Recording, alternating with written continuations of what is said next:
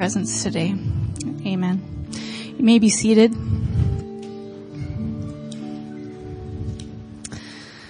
So some of you might be a little unfamiliar with me. My name is Pastor Taryn Ramsey. It's Terrin, not Sharon or Terry or Karen or anything else you can think of. It's a different name. I've been here for just under a year, and I've managed to get away with not having to preach for that long. I really don't enjoy getting up in front of people. I like doing the behind the scenes stuff. Some of you might recognize me from like the shoulders up or from the side because I sit at that piano most of the time, and I really like it over there because it's kind of behind something and a little bit hidden. So I'm out of my element today. So I thought I'd start off by telling you a little bit about myself. I've been a pastor here, like I said, since about September last year. Really love my job, love it here. In 2006, I started an 8-month internship here. As part of my Bible college training, I had to go out to a church for a few months, and I know the Perrons from when I was very young. They lived down the street from me in Verdun when they used to live there, and I was here visiting them, and I begged Dennis to let me come here and work here, and he agreed and mentored me and molded me into everything that I am today. So if you don't like me, go talk to Dennis. He's a good guy, seriously. So I really like my job here. Another part of my life is my husband, Brett. Last year during, or I guess in 2007, or is that last year? Yeah, that's last year. I was finishing up my last semester of Bible college, and I felt God really calling me back here. This church just seemed to fit like the Cinderella story. The shoe really fit. I love my job. I love the people I was working with, and I really felt God calling me to come back here to minister. And so I called Dennis up again and begged him for another job. And luckily enough, him and Pastor Allen said yes. And amongst all that drama, Brett asked me to marry him, and I said, well, if you'll move to Winnipeg with me. And he said yes. So last August 11th, we got married, and a week and a half later, we were moving into our house a few blocks from here, and we've been ministering ever since. So now when people ask me what's new, I can tell them how busy I am. If you want to be a pastor, you really have to love your job because you spend a lot of time here. You put a lot of energy into it, and sometimes it's frustrating, and sometimes you don't see results right away, but I do a lot around here. I love my job to pieces. I put up the website. I do a lot of the visual stuff here. Dennis and I are both still very involved in youth ministry. I took on summer Sunday school. I'm involved in music ministry. And if you call during the week and happen to catch somebody, the person on the end of the phone isn't the secretary. That's probably me. So when I tell people how busy I am, and especially people like from back home, they're like, oh my gosh, you're so busy. They're overworking you. But really this job is better than anything I could ask for. All of you should become pastors. It's amazing. It's really, seriously, it is. And so my first day here, I remember it really clearly because I had to clean up my office. It was being used for the drop-in center, which we're doing this summer, by the way. And back there is our new summer intern. I have my own intern this year. Her name's Calandra. Dennis's daughter, as it happens to be. And she's doing summer drop-in this summer, and it's been a blast having her on staff too.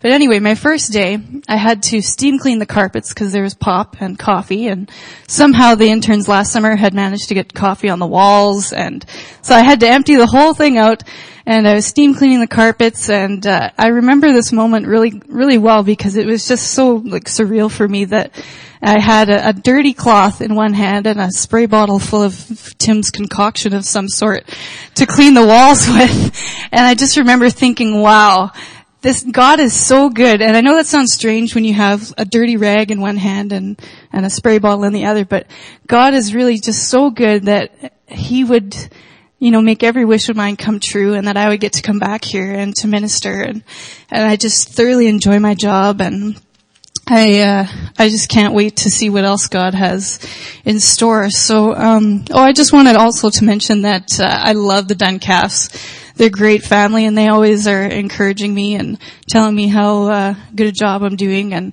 and because they're away, I get to talk about them, and they can't stop me from saying anything. So, if you see them when they come back, just let them know how much you love them, and how much I love them, because they are really amazing people. And you guys are lucky. You probably have one of the best pastors in Winnipeg, and one of the best speakers too. He doesn't get as nervous as I do. So anyway, last week Pastor Allen kicked off our summer sermon series, and I came up with the summer sermon series because I thought it was fun to say.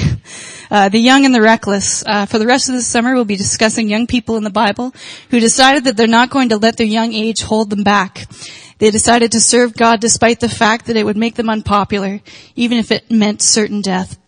They had little care and concern for the opinions of others and even their own lives. They're reckless for God.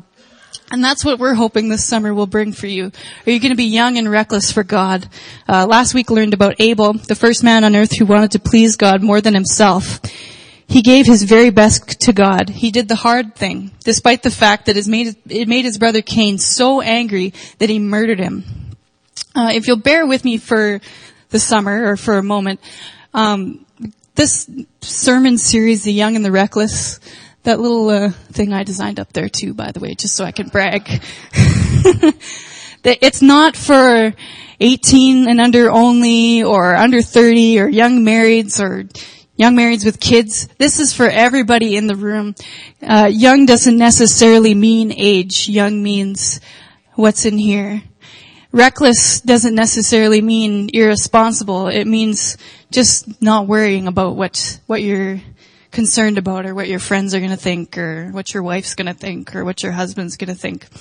Pastor Allen mentioned last week that he bought a book back for me for one of his conferences. It's called Do Hard Things, and I've actually got it up there too, if you can't see it.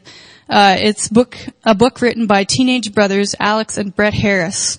These boys understand and recognize that teenagers today are literally wasting those years being lazy.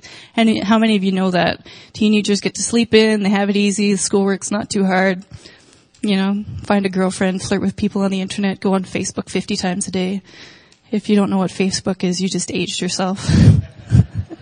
Anyway, they're being lazy, unfocused, and they're setting themselves up to live lives that are materialistic and focused on themselves. The writers of the book recognize the low expectations that are now placed on young people, so low that a clean room or a made bed is now an astonishing feat for some. For some of our youth, waking up before noon in the summer is quite an accomplishment. And we all know that. Alex and Brett address all of these low expectations and counter with a challenge. Serve God now. This book will challenge your kids to rebel against what the world thinks is acceptable for lazy teenagers. I'd highly recommend you buy this book. You can get it at any bookstore in Winnipeg. I think it's only 10 or 15 bucks. I'm only about a third of the way through because I'm a slow reader and I don't have a lot of time on my hands. But so far I've just been really impressed with it and plan on buying a box of it and giving it to the youth and getting their hands on this book no matter what. There's about 10 pages at the beginning of the book written by young people, old people, and just about everybody else in between about recommending this book to get for your kids. So I just thought I'd share with you a few of them. Do Hard Things is easy to read, but it will challenge you to the core. It is inspiring, insightful, and practical. Parents, this book will get your teens into the right kind of trouble. The kind that comes when they dream, take risks for God, and dare to flout the status quo. Put it in their hands. Read it yourself. It's never too late to do hard things. Another person says, this book is a refreshing wake-up call to our generation. We can do hard things and give ourselves something huge for the kingdom of God. This book will create a distinct distaste in your soul for living an easy and comfortable life. I pray that God will use this book to inspire many young people and the old alike to do hard things by God's grace for the glory of His name. Alex and Brett capture the passion and potential of our generation perfectly in this book. In Do Hard Things, they encourage us to go above and beyond the status quo in everything from schoolwork to serving the poor. This is truly a unique and sorely needed book. You see, the book captures exactly what we're hoping to get across this summer. We want you guys to be young and reckless. We want you to do hard things. It's available anywhere, like I said. Just go pick it up and become someone who does hard things. The dictionary defines the term reckless as meaning to be utterly unconcerned about the consequences of some action. What we're talking about when we use the term young and reckless is a state of mind where you recognize your calling to be all that God has called you to be. God is calling each and every one of you to be all that He's called you to be, not just part of it. Being young and reckless is more than just showing up on Sunday morning to be served. The church in North America has fooled us into thinking that it's all about me. I want the best parking spot. I want the best seat in church, near the back, of course. I want to hear good music. I need to have a good program for my kids. My teenagers need to be entertained on Friday night. Me, I. In fact, this is quite the opposite of what we mean by being young and reckless. Too many of us have fallen into the suburban life of comfort that caters only to us. If you've been listening closely to Pastor Allen and Dennis and Marilyn and just about anybody else that's gotten up here over the years, you know that this church is not about you and your needs. This church that caters to me is not what the church is according to Scripture. You're here to serve, and if you're just sitting there every Sunday warming the seat and only listening without acting on what you've heard, you're disobeying what the Scriptures say. We are not called to be seat warmers. We're called to serve. Yeah. Now the problem with this is that it's so easy just to sit there. It's easy to let someone else sign up first. It's easy to watch someone struggle instead of offering them help. It's easy to do the easy thing. It's easy to be the seat warmer. Let me remind you that last week we were told that it's up to us as Christians to do the hard thing. It's up to us to do it now before we have a problem on our hands. It's up to us to do the unpopular thing, even though it might cost us our reputation. It's up to us, because if we don't do it, no one else will. According to the Bible, all of us were put here for a reason. Even the most mundane details of our lives have been carefully planned out and should be used to serve God. This week's young and reckless character of the Bible is Esther. The Bible doesn't really mention women that often unless they were really evil or really spectacular. So imagine how spectacular Esther must be if she gets a whole book devoted entirely to her. The book's only about 10 chapters long, and there's a lot of confusing traditional feasts and stuff like that in there. But I encourage you to read it because it's a good story.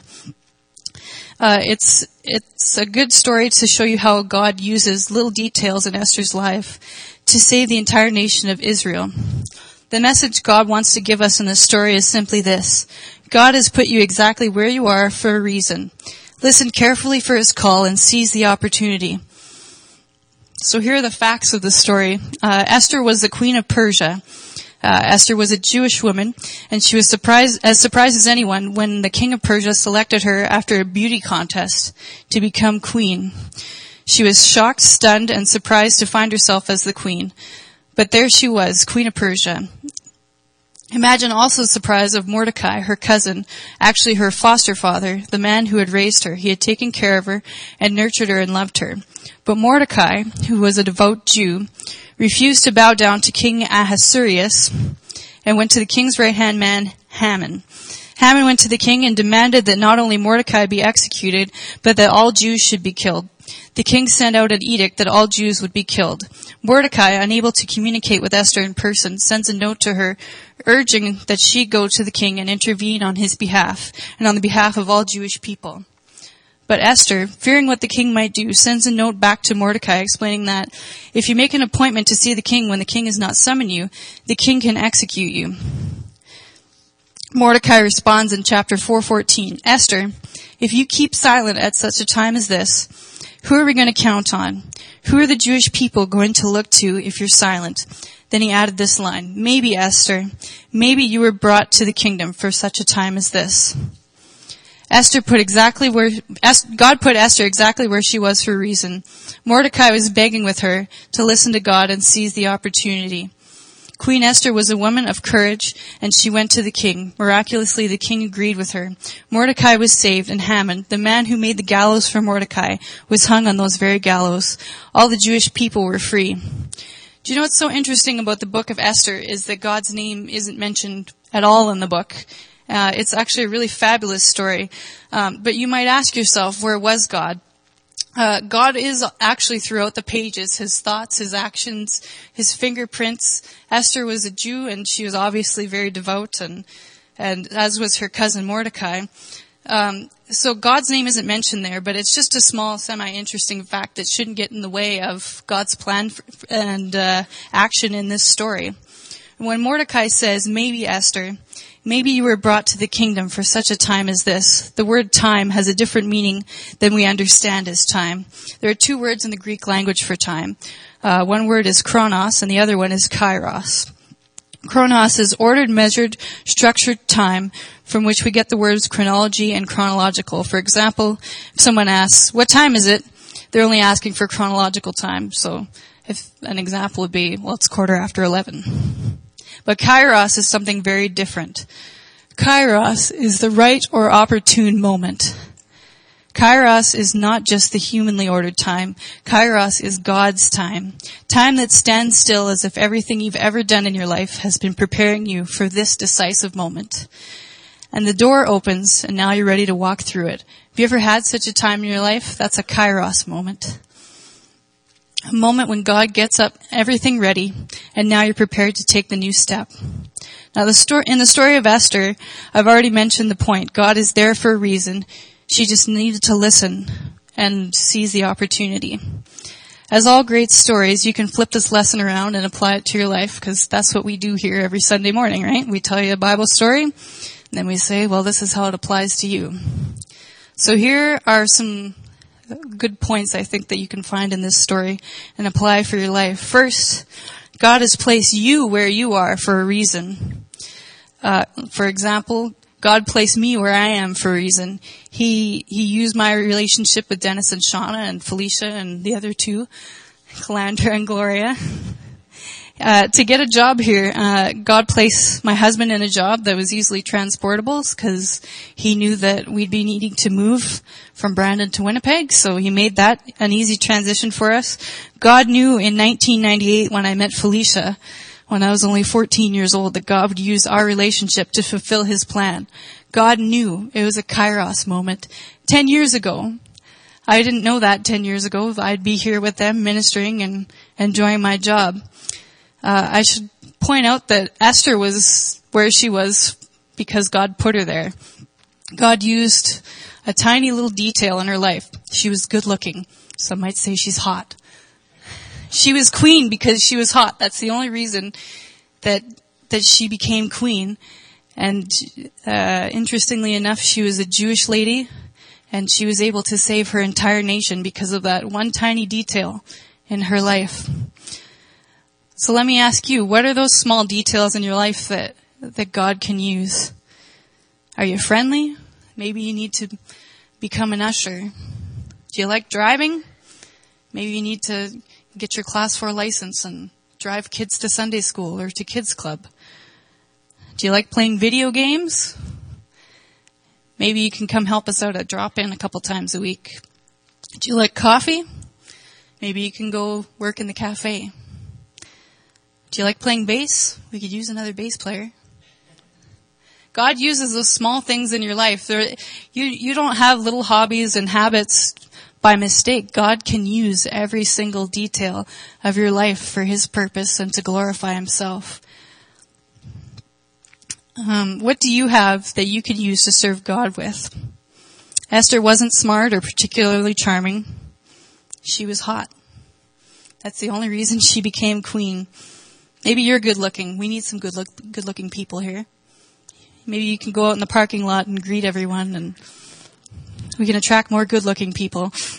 Just kidding. The second thing I need to point out to you today is that you need to listen very carefully for your opportunity.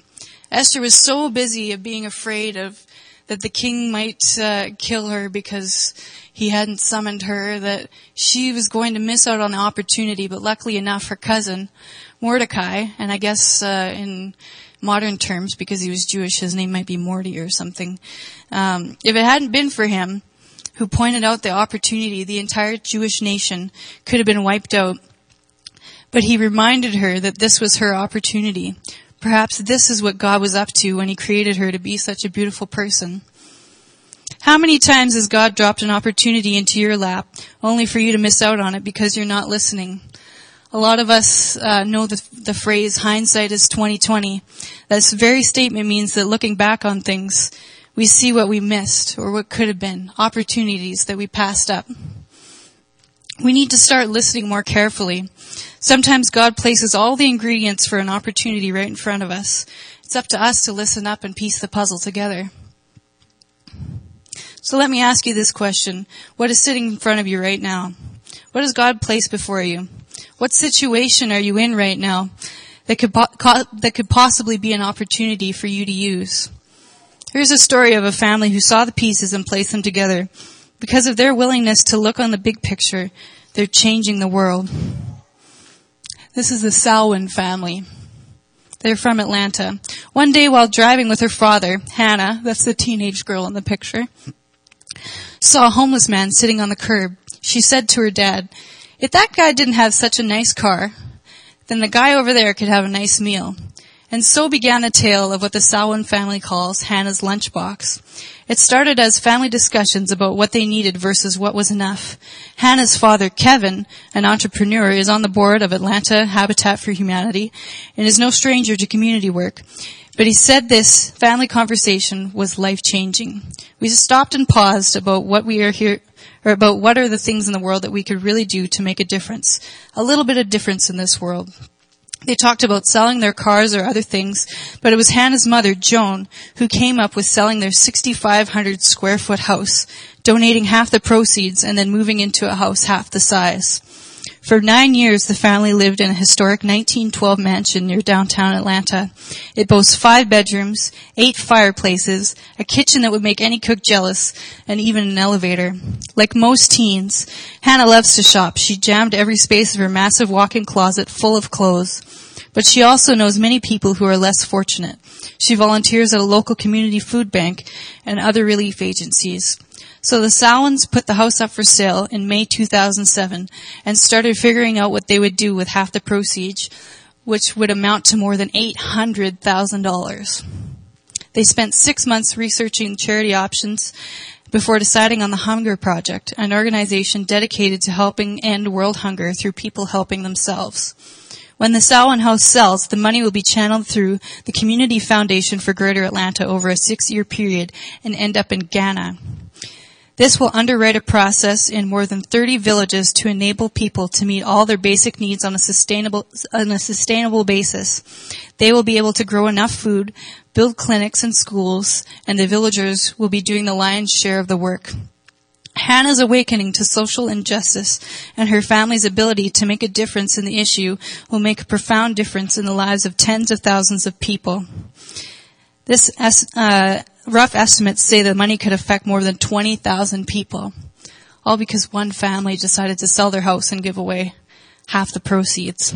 "We didn't do it for the fame or the glory," said Joan, the mother of the family. This was something Hannah sort of yanked us into. We as Americans have so much. We love the concept of half. We're going from a house that's 6,000 square feet to a house that's half its size, and we're giving away half the money. And we do think that everyone can do something if they think through half. So let me ask you again. What are some of the things in your life that can be used to make a difference? Perhaps God is calling you, much like the Salwin family, to live on less and give to needier people. Perhaps God's calling you to give more of your time. Perhaps a family member is going through something and you can help. It's time you listen carefully. The third thing I need to point out to you today is to seize that opportunity. No matter how much God places in front of us, the final step is up to us. We need to obey. Esther had been placed in Persia as queen by God. The opportunity was pointed out to her by her cousin Mordecai. Everything was lining up according to God's plan. The final step, however, was entirely up to Esther. She could choose to do nothing and have the entire nation of Israel, including herself, wiped out, Or she could be selfless, risk her life, talk to the king. How much of this is true in our lives? We pray that God will place things in front of us. Things might line up, but we don't take that final step. We pray that we'll have a better relationship with our family, with our spouse, our children, our coworkers. We pray that we have a better relationship with God. In fact, some of you at the beginning of January maybe prayed that very prayer. Maybe you thought you'd ask God to help you spend more time with your wife or your husband or your kids. And here you're sitting here in the middle of July wondering, why didn't those prayers get answered? Could be perhaps they were answered, but you didn't take that final step and seize the opportunity. The problem with us as North Americans is that we prefer the easy route. It's not scriptural. God is challenging us to be young and reckless Christians who do the hard thing. He's challenging us to seize every opportunity that we can and use it to its fullest potential. This doesn't sit well with us because we like the easy thing. In fact, this might not be sitting well with you right now, and I might get some nasty phone calls this week or emails, but this is what the scripture says. And if we want to just continue living easy lives, then what do we have in store for us? If we always do what we've always done, we'll always get what we've always got. John 14:23 says it pretty clearly. If we love God, we will obey Him. Sometimes obeying is taking that last step. One thing that you should know about being a young and reckless person is that we don't let opportunities pass as we sit by. A person who is young and reckless will do anything to get their hands on that opportunity, reach its fullest potential, and then seize the next one. In my family, there's 5 of us. I'm number 4. My brother, who is 1 older than me, number 3, he's a person who seizes opportunities. He maybe doesn't have the best motivation behind them, but when he was 18 years old, he sold his prized first guitar to my dad for a tank of gas so he could go see his girlfriend. It's not the most biblical of pursuits, but he saw that opportunity in front of him, and he did whatever it took to seize it. This year is another example for my brother, number 3. He's had an opportunity to record an album in California with his favorite producer, Sylvia Massey, who has done some of his favorite albums, and he was really excited to go, but it was going to cost him, $7,000 or $8,000 to get down there and pay the studio fees. He sold just about everything he had. He sold his car and borrowed another one to drive down there. He did extra work on the side. He did everything he could so he wouldn't miss out on that opportunity. He seized it. He didn't sit there and think, well, if it happens, it happens. No, he made it happen. And that's the attitude we need to take when we have opportunities to serve God that are right in front of us. We don't just sit there and go, well, if nobody else wants to do it, I'll do it.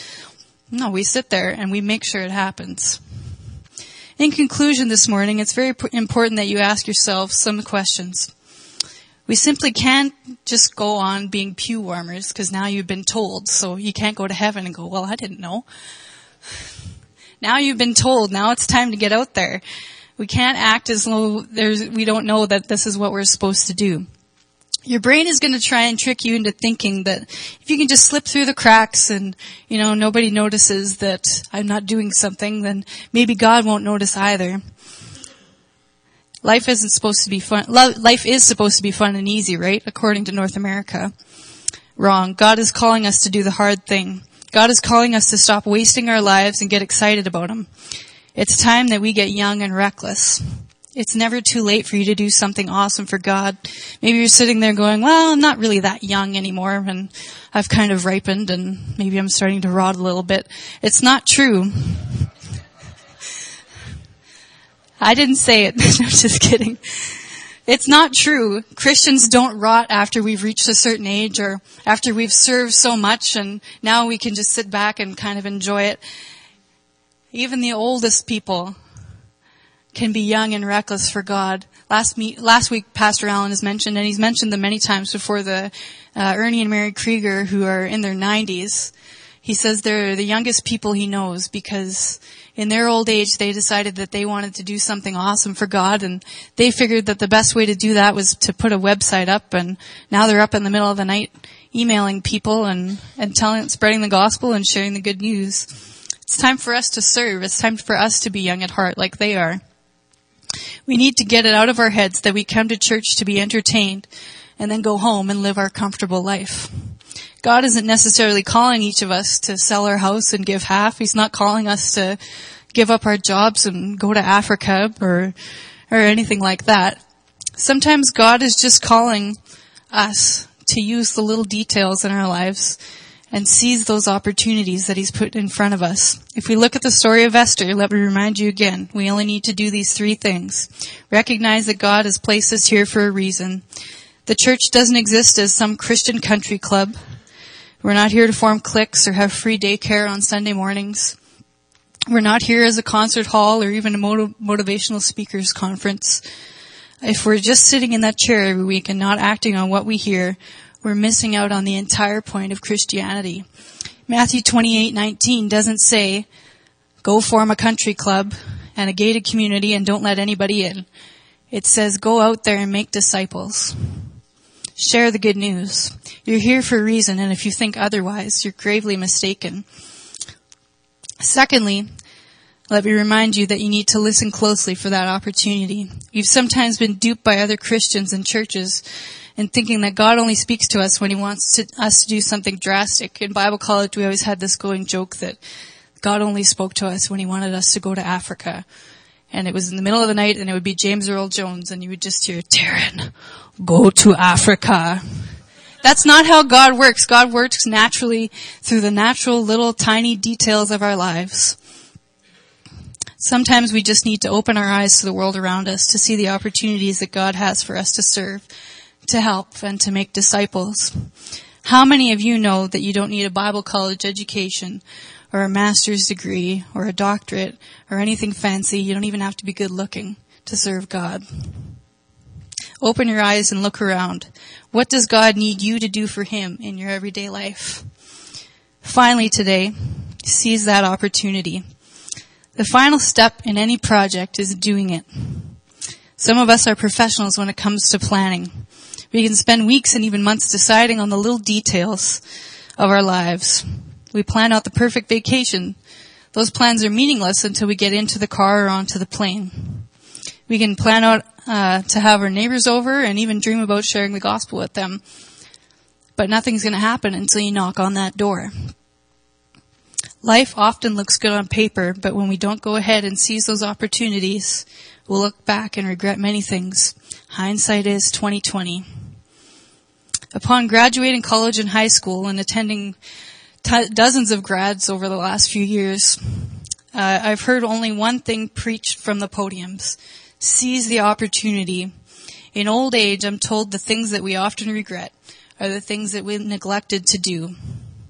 So what is it that you need to do? Is today the day you'll actually go ahead and make that step? Is today the day that you'll recognize why you're here? Is today the day that you'll listen for those opportunities? Seize the moment and obey God? Tomorrow's going to be too late. And I highly recommend not putting it off for another second. You need to go out there and be young and reckless for God. Today is that day where you decide to be young and reckless. Would you pray with me? God, thank you for each and every person here and all those little details in our lives that you put there for a reason. You don't make mistakes in our life, God. I just pray that each person here would recognize those little opportunities in front of them to serve you and to make disciples. I pray that they would seize them and take that final step and obey you. I pray that we would all be like Esther and find the courage to do that, Lord. Thank you for your presence here today. Amen.